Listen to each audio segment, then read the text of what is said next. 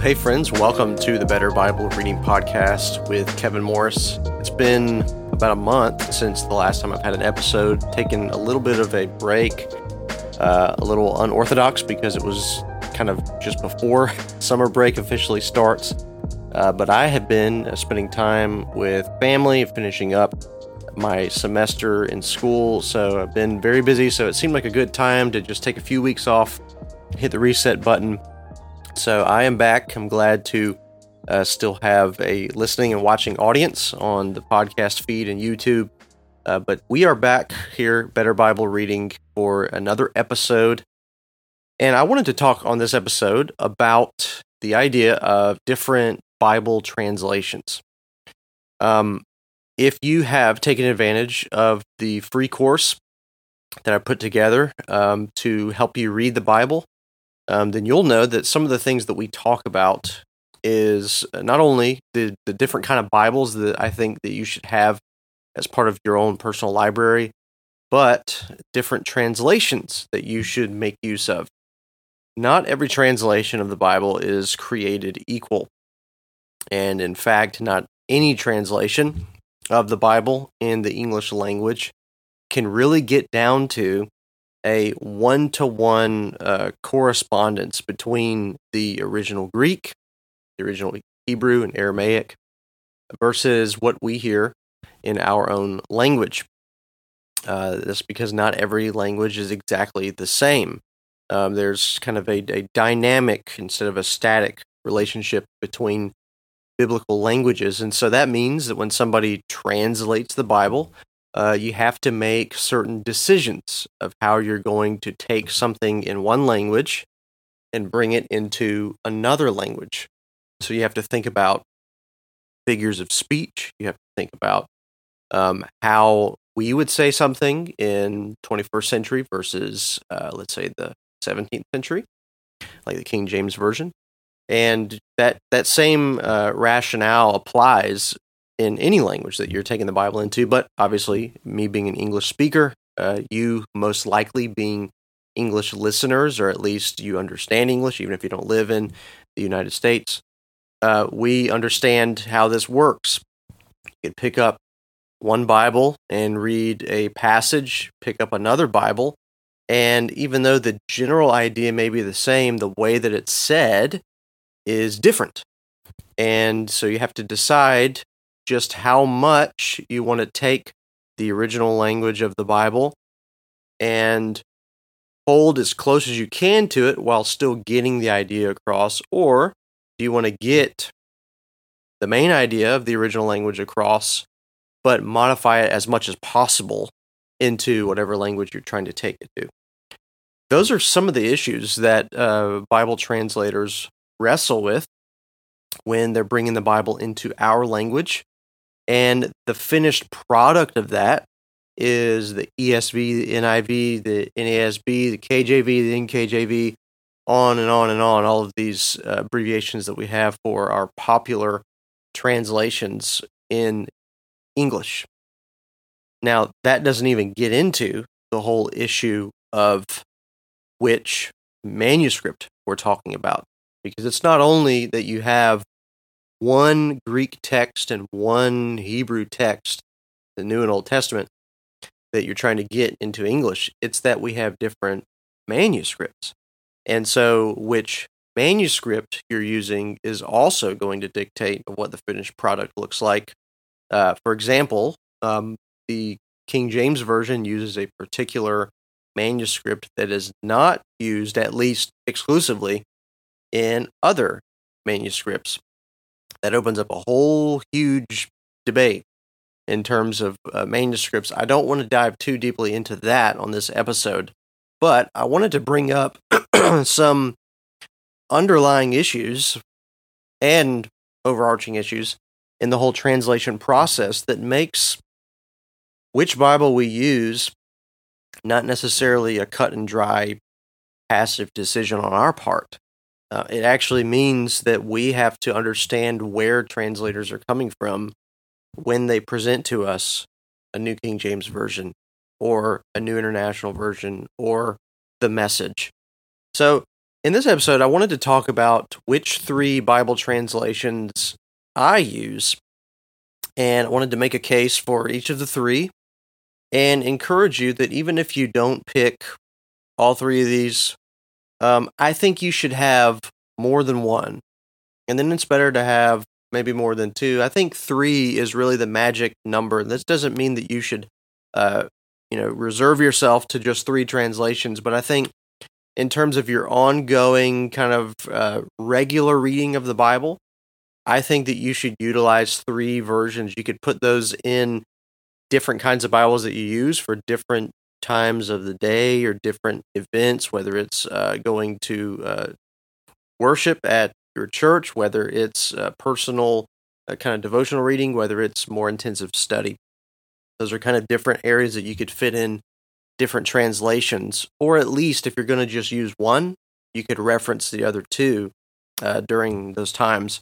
But I think that really is going to go a long way in helping you become a better Bible reader, but it also keeps you from getting too overwhelmed with trying to utilize every single translation that's on the market, because that could get so overwhelming that you might not think about reading the Bible as a joyful endeavor. Could just be something that's very begrudging and defeating, and I don't want you to have that mindset when it comes to the Bible.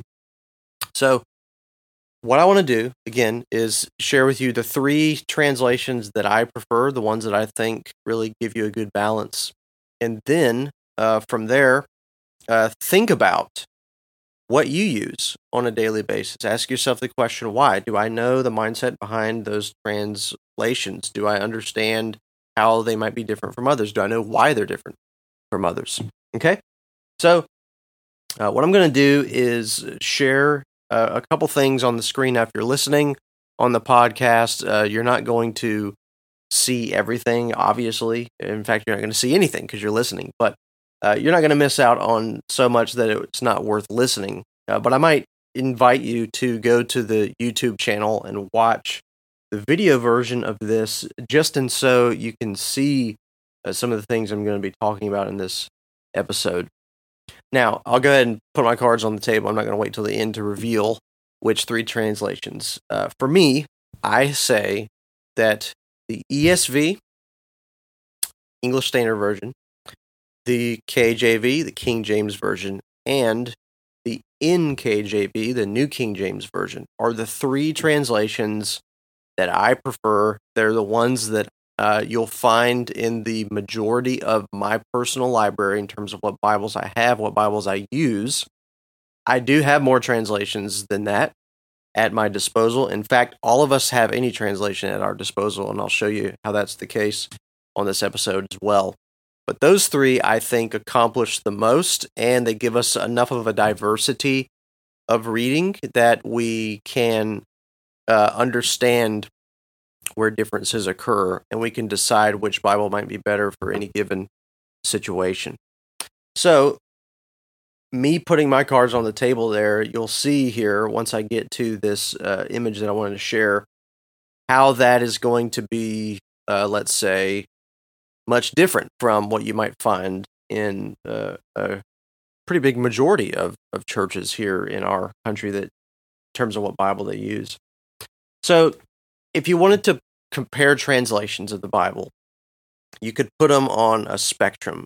You do a Google search for Bible translation comparison, or just type in Bible translation spectrum. It'll give you kind of a line graph, and it'll show you where each of these translations tend to land from one extreme to the other. The problem with this is that this graph is kind of subjective.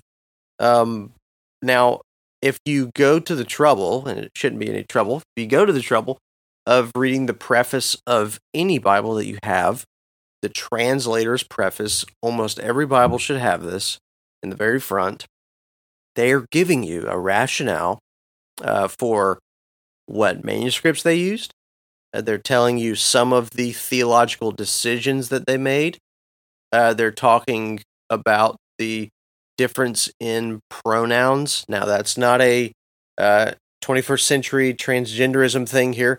That is how certain Greek words especially are translated, whether as brothers or brothers and sisters or those kind of things. So just how certain words can have a male and female correspondence in English. So you'll find some conversation about those kind of things.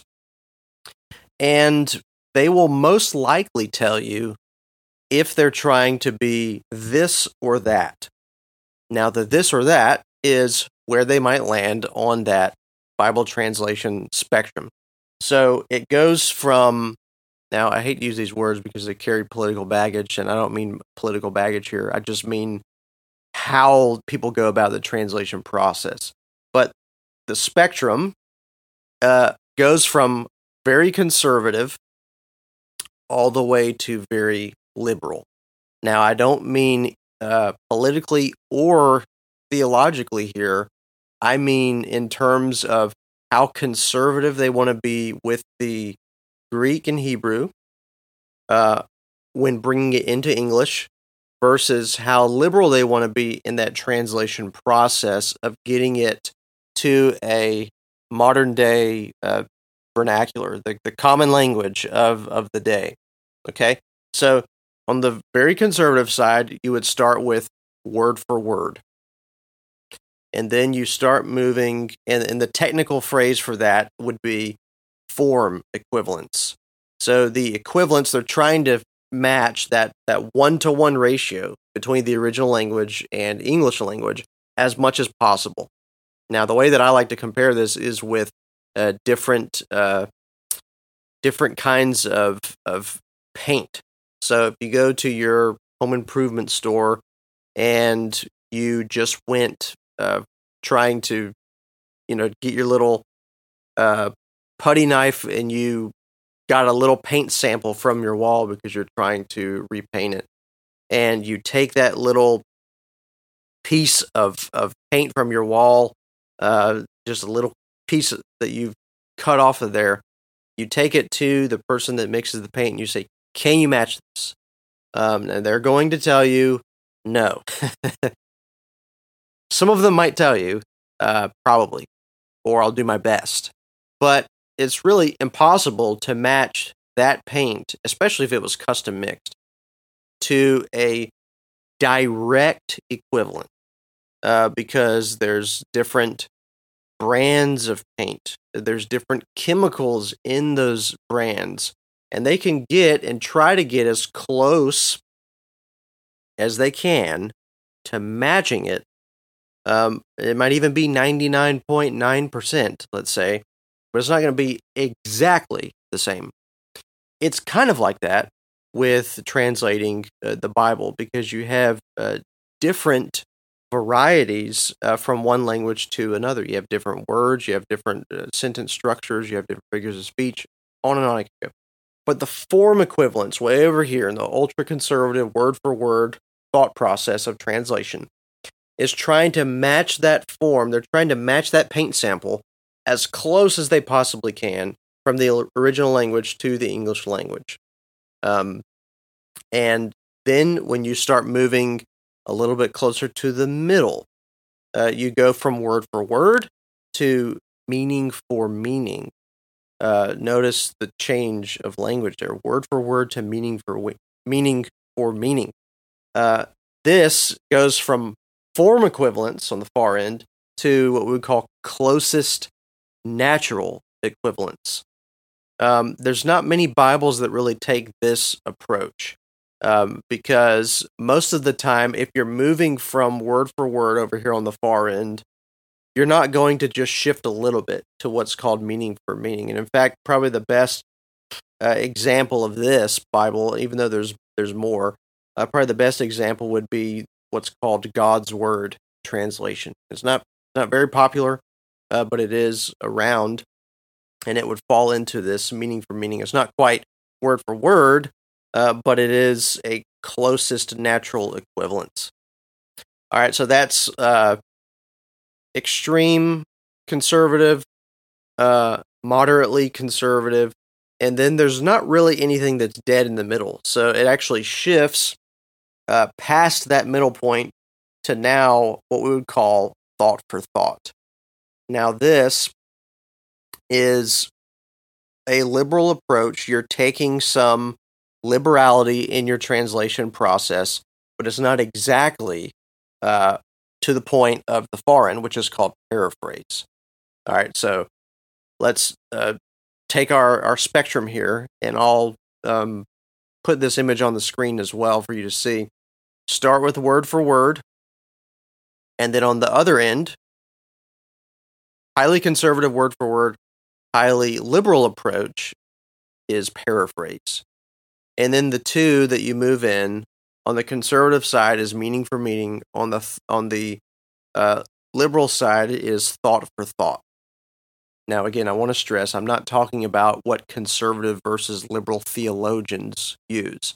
I'm not talking about what conservative versus liberal politics would fall into.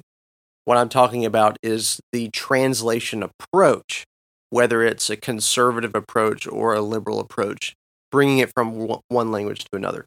All right, so that's enough about that spectrum in terms of categories. Now let's talk about which Bibles fall into that. I'm going to start from the liberal side and work our way back. So we're going from paraphrase and working our way towards a word for word. So in the paraphrase category, you have probably the most well-known of these is the Message Bible. The Message Bible is called, in this sense, a paraphrase Bible or a retelling Bible.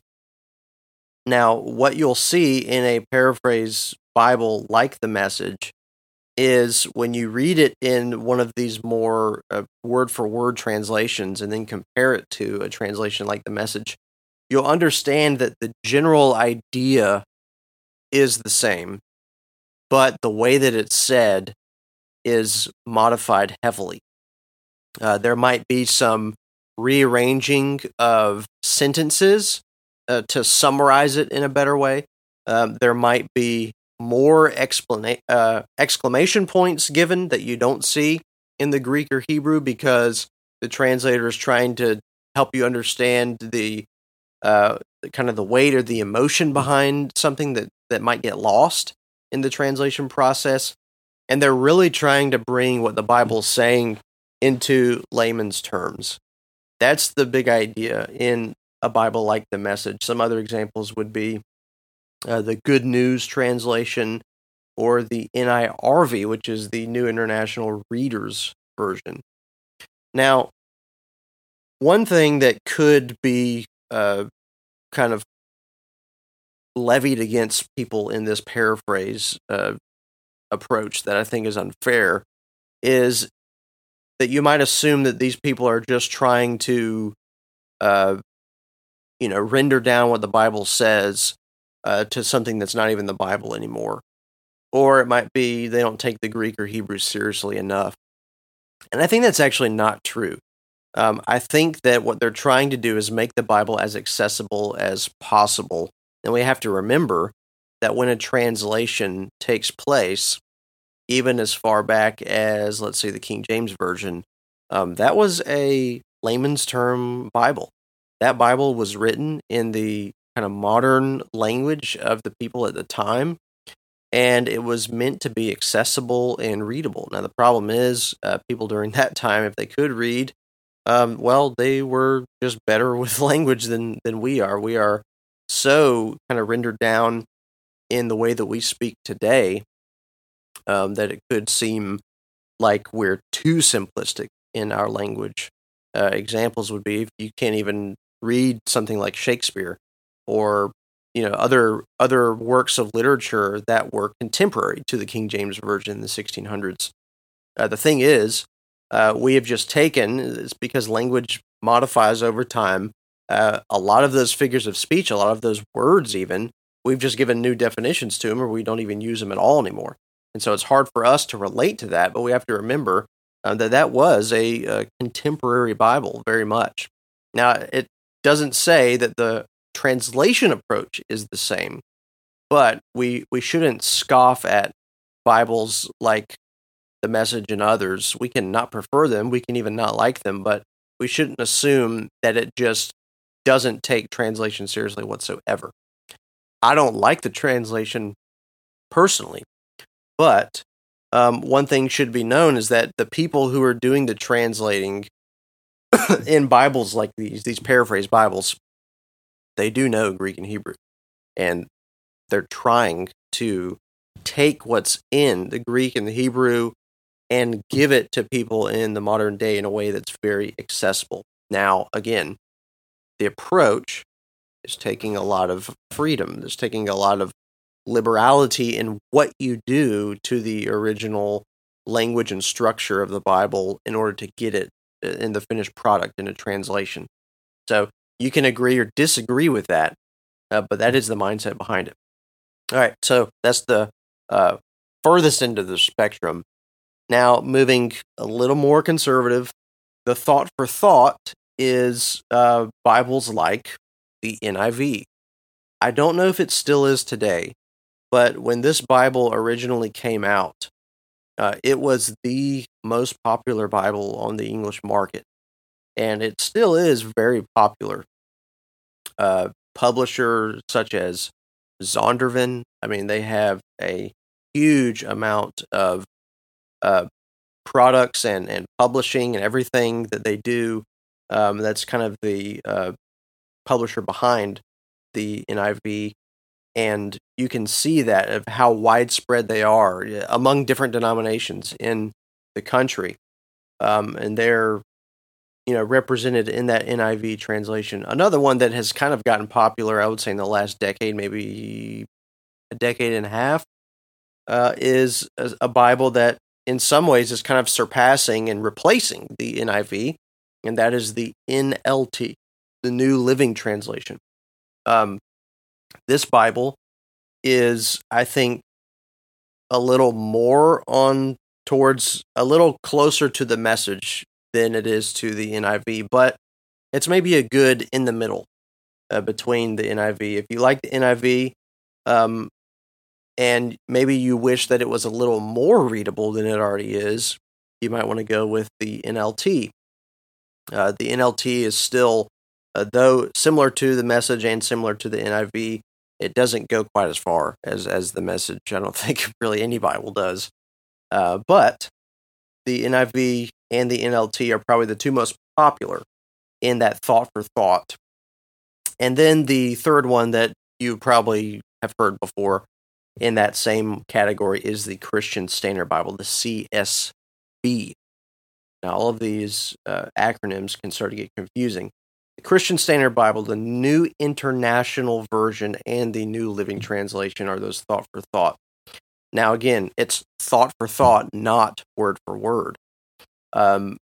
So there is a equivalence of function, what the sentence structure, what the words are doing, what they're trying to do, but it's the thought there, not the words themselves, that are painstakingly translated. And so that means that there are some levels of freedom that are taken in that translation process, just like there is in the paraphrase approach, though it's dialed back a little bit. All right. We've already talked about meaning for meaning, which is that shift from kind of more liberal to more conservative in your approach. And the God's Word translation is probably the only example that would even fit into that. And then you get into over here where I land, over here where I think all translations should really strive to be at, in the word for word form equivalence.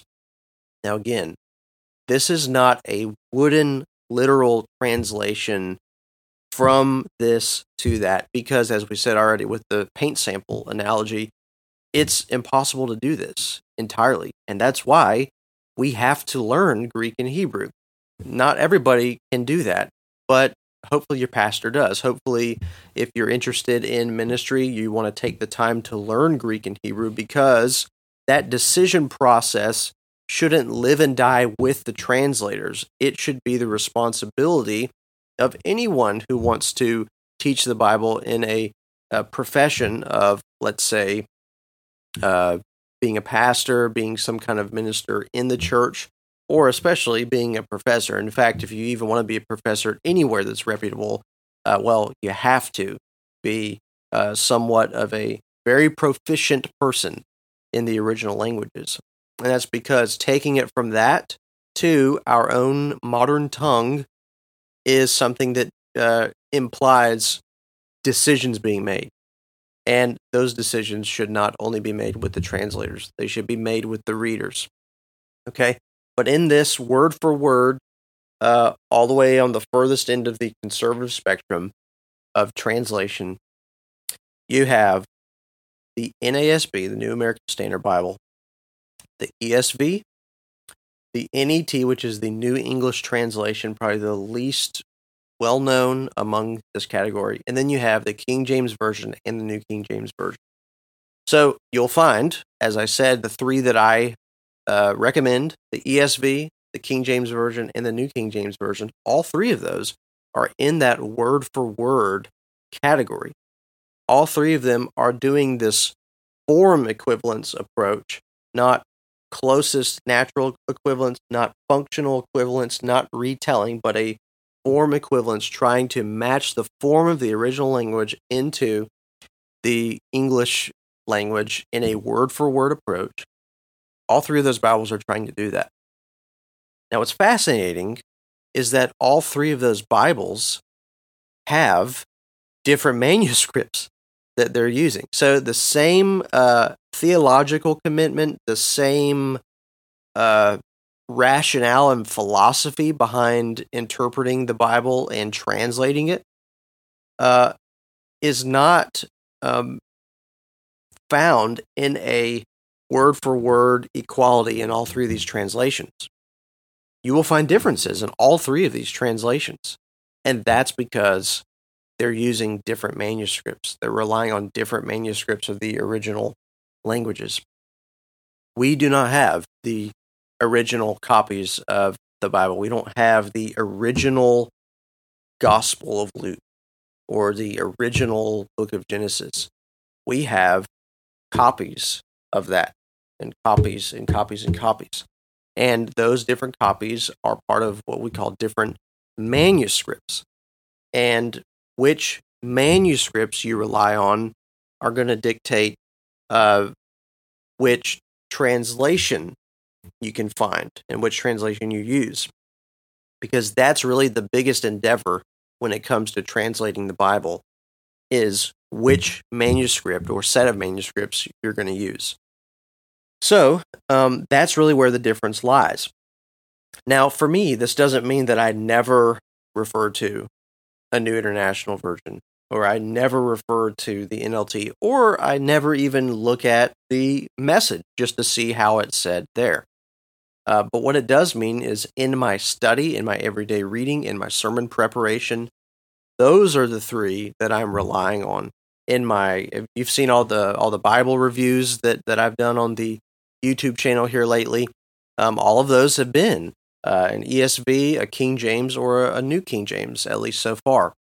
I'll maybe talk about some other ones in the future, but I really find a lot of help in all three of those translations, and those are the ones that I recommend. If you're looking for one more translation to add to your own library, or if you want to replace one of yours that doesn't fall into that word-for-word category, I recommend any of these three. If I have to pick one, I'm going to pick the ESV, but any of these three can be excellent choices for you. Now, I said I wanted to show you what we could do to automatically have every single translation at our disposal.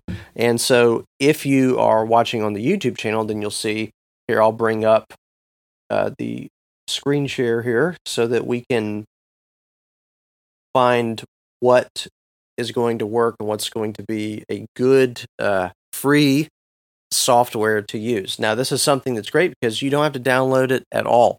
This is something you can do by going to BibleHub.com, BibleHub.com. This is similar to what you would find in Logos Bible software or some other programs that you do have to buy. I'm sure there's a whole lot of other websites that are similar to this as well, but I find this one to be the easiest to use when I'm doing sermon prep, when I'm wanting to quickly compare translations, and when I'm wanting to do even word studies in Hebrew and Greek.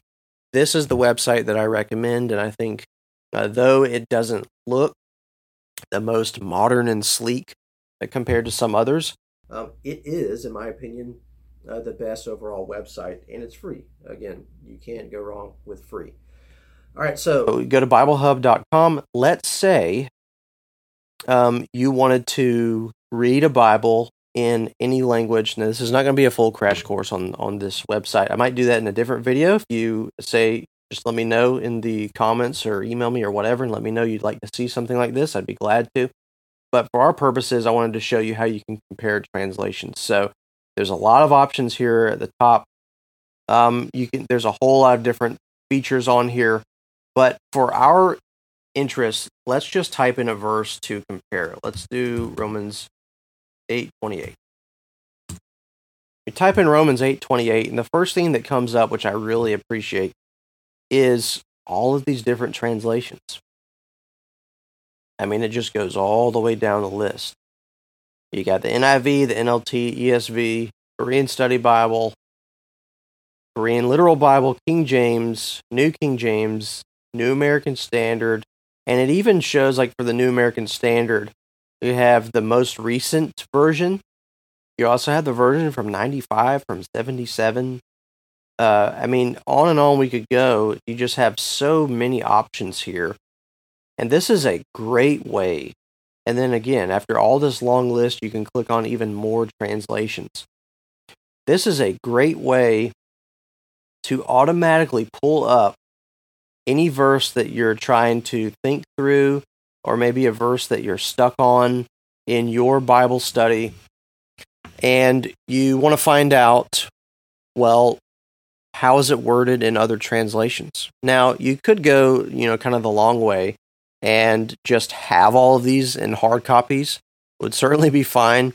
And you could just grab them off of your shelf one by one and take a look at them. Or if you didn't have a website like this, but you just typed in, Romans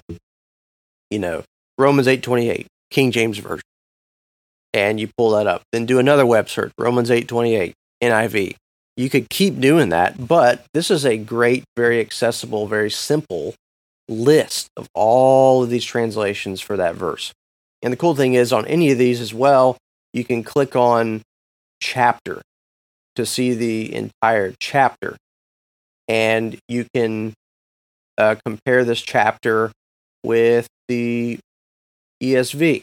You can read the ESV for the entire chapter. So there's so many different dynamics here of what you can do to compare different translations. But I find in my own study that this is the quickest way to just grab a hold of a translation and find out how it differs from others. You can do more intensive study from there, but a great starting point to just kind of see where these translations are the same and where they're not the same is to do something like this. So I highly recommend checking out BibleHub.com, because you have every translation at your disposal. And then you can decide from there, if there's one you want to add to your personal library. You can already get a feel for how it compares to others on any given verse that you could think of. And so check that out for sure. I think it's going to be a great blessing to you. If you don't use Bible Hub, but you use something else, let me know what you like. I would be interested to hear how something like this compares to others. And as I already mentioned, if you want me to do a full episode one day of this website and show you all the different things you can do on it, I'd be totally glad to. I don't know anybody with Bible Hub, but I would be glad to try to give a kind of crash course on it. So the mindset for me is sticking to that word for word approach, because we already know that we can't get exactly how it is in the Greek and Hebrew. That means that we should be trying to understand, even if it's a little bit at a time, some Greek and Hebrew to really help our own understanding of God's word. But at the very least, since we know that we can't get exactly the same, we want to try to get as close as we can to those original languages. And I think that's what those word-for-word translations are doing, something like the ESV or the King James or the New King James. So on another episode, maybe I'll talk about the finer points of translations and manuscripts. I'd be glad to talk about that. But for this episode, I just wanted to stick to the idea behind different translations and why you would want to have more than one. Hopefully you understand that there's so much happening in that process that you need to at least have more than one so that you understand why it's said this way and not that way. And if you think that's a plus or minus for that particular translation. But as always on this podcast, the name of the game is not to bog you down with information, but it's to educate you. It's to give you enough information that you're motivated to get into your Bible. So whether you have a word for word, a thought for thought, even a paraphrased Bible, get into it. And then don't set yourself short by sticking to just that one. Expand your horizons a little bit and investigate some other translations, and you'll start to see the beauty and the complexity of God's Word in a way that you have not prior to this point. Well, that wraps things up for this episode with yours truly, Kevin Morris, on the Better Bible Reading Podcast. I'm going to have some more Bible reviews coming out in the near future, and we're going to get back in our next episode back into our study of Peter Van Mastricht's Theoretical Practical Theology on Teaching Thursdays. And as I mentioned, we do talk about some of this kind of thing on our free course over at betterbiblereading.com. You can enroll for free. You can start for free. You can get into it. So head on over to betterbiblereading.com/free class, and you can get started in a free course that helps you become motivated and disciplined in reading God's Word one day at a time. This is Kevin Morris with the Better Bible Reading Podcast. Thank you so much for watching and listening. Take care.